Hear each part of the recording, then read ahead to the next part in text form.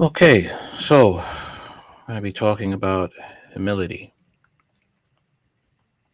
Okay, and we'll be talking about scriptures on it. All right, so let's begin. At the same time came the disciples unto Jesus, saying, Who is the greatest in the kingdom of heaven? And Jesus called a little child unto him and set him in the midst of them, and said, Verily, I say unto you, except ye be converted and become as a little child, ye shall not enter the kingdom of heaven. Whosoever therefore shall be humble himself as a little child, the same is the greatest in the kingdom of heaven. Basically, if we don't come to him and are willing to obey him, as a little child will obey their parents, by no means shall we enter the kingdom of God. And it is through that we're able to obey Christ, provided we are willing to be converted by him daily. All right. But let's look into other scriptures and what it means to be in that spiritual humility. Okay, let's look into that. Simply put, spiritually humble people living in loving awareness of the God who loves us and all the people God created and loves. As Micah chapter 6 verse 8 says, He has told you, O mortal, what is good, and what does the Lord require of you, but to do justice and to love kindness and to walk humbly with your God. It means you aim to continually listen, receive, and respond with genuineness, openness to life from the deep conviction of God's loving kindness and goodwill. Spiritual humility is reliant upon God, the God who is other than us.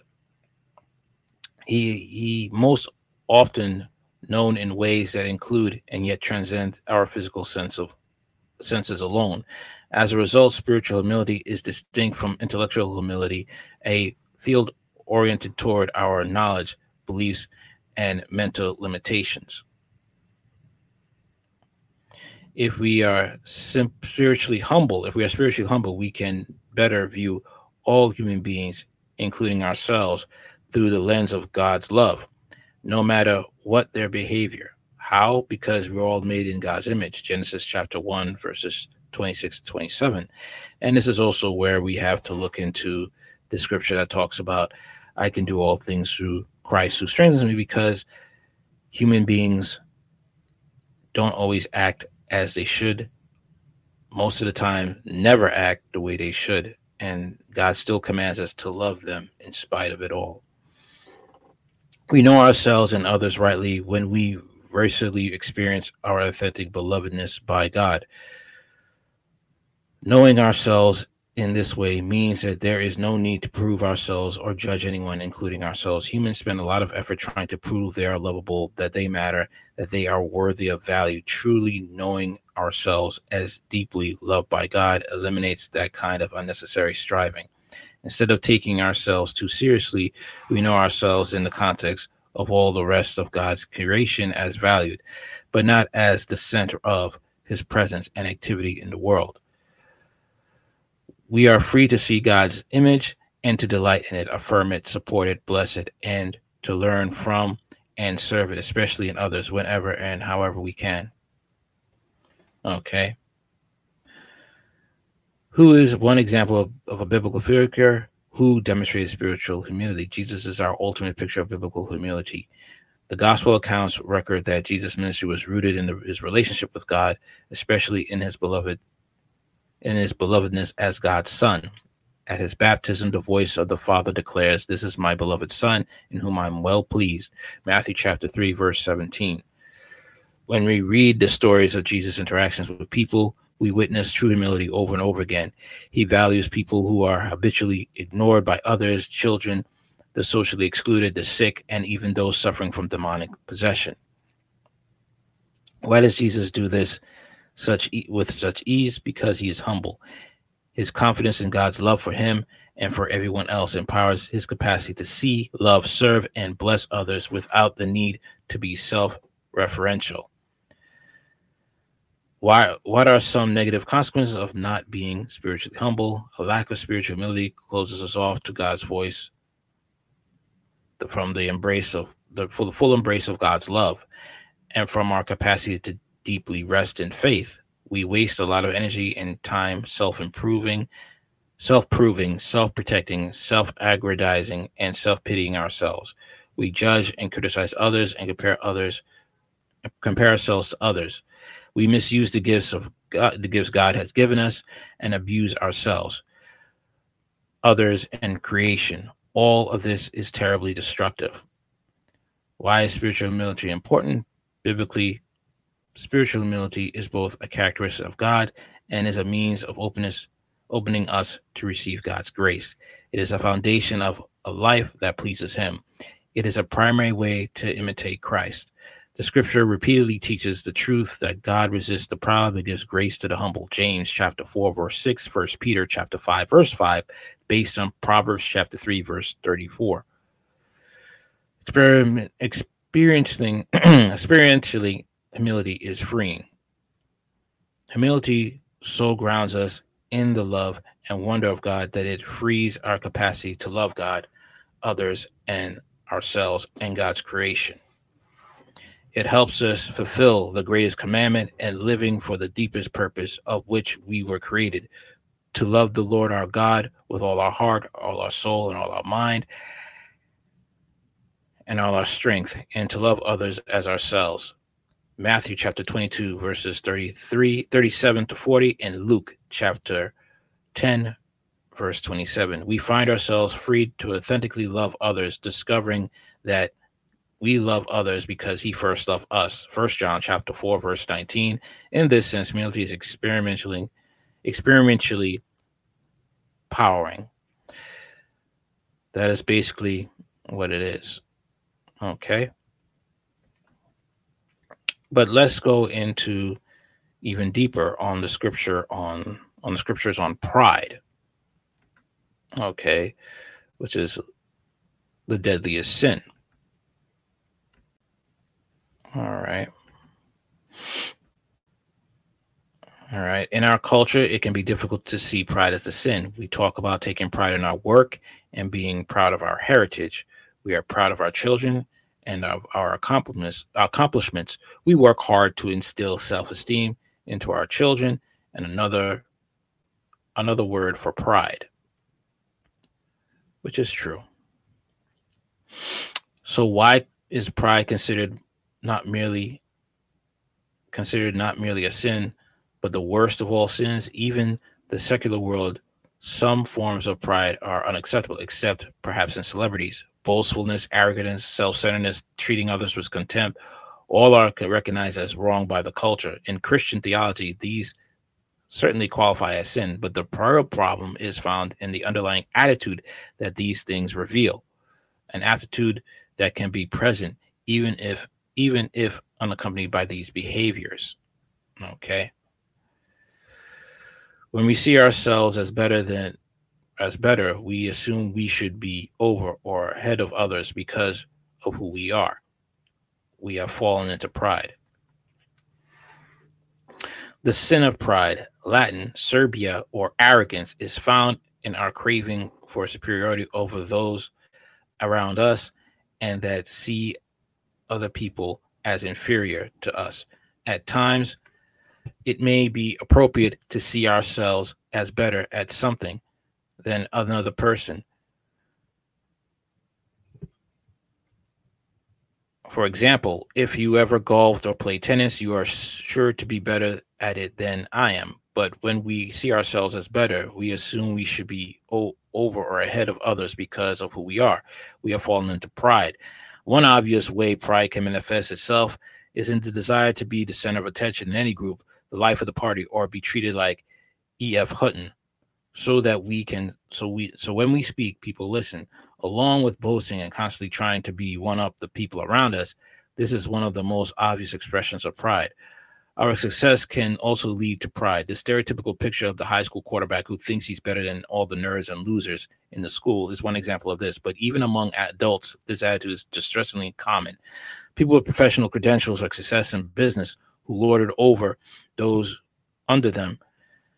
College professors who think that because they are experts in one field, they are experts in others. Celebrities who see themselves as economic or political experts who can tell other people how to live their lives. Wealthy people who believe their financial resources give them greater insight into the world. College students who think they are superior to people who went to the trades.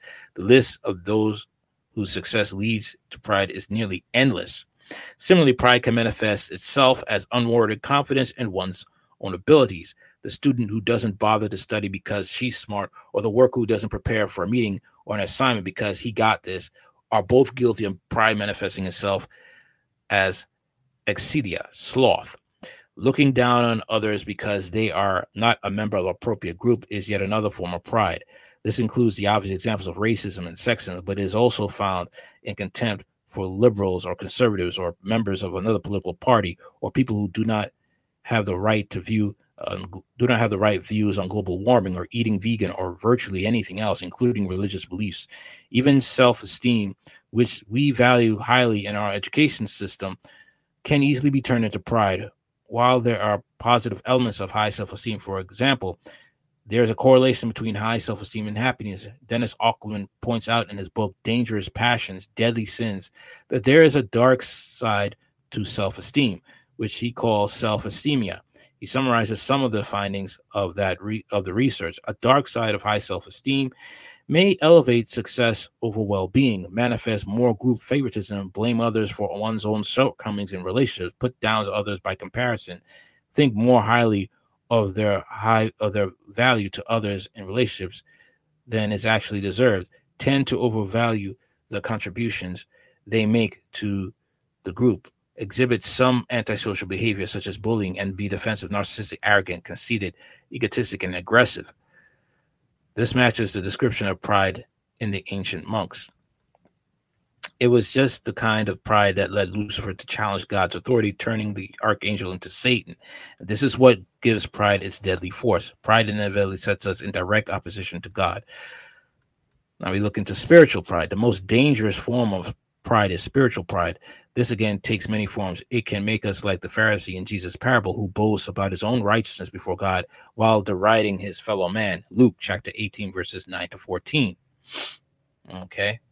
Which is very much true when it came to the Sadducees and Pharisees, and especially you can see it much in religious leaders of today who want to throw away sound doctrine and teach things that are ungodly and unbiblical, like remarriage after divorce while the spouse still lives, while their first covenant spouse still lives, and how, let's say, dressing in drag is now something of a gifts of the spirit, and many other doctrines from the pit of hell. Our spiritual devotion, our spiritual attainments, even the overcoming of a sin in our life can easily lead us to think of ourselves as being spiritual mature, on better terms with God because of our spiritual success, rather than because of his grace, in the process of implying that we have progressed beyond the need for grace so we can approach God on our own merits, or even as a colleague or equal. To the ancient monks who studied these sins, this was the most alarming aspect of pride. It turned genuine spiritual success into occasions for sin because they could move us to think more highly of ourselves than we should. The more we mature in our faith, the more consistently we live it out. The closer we grow to God, the more we are in danger of falling into the spiritual pride.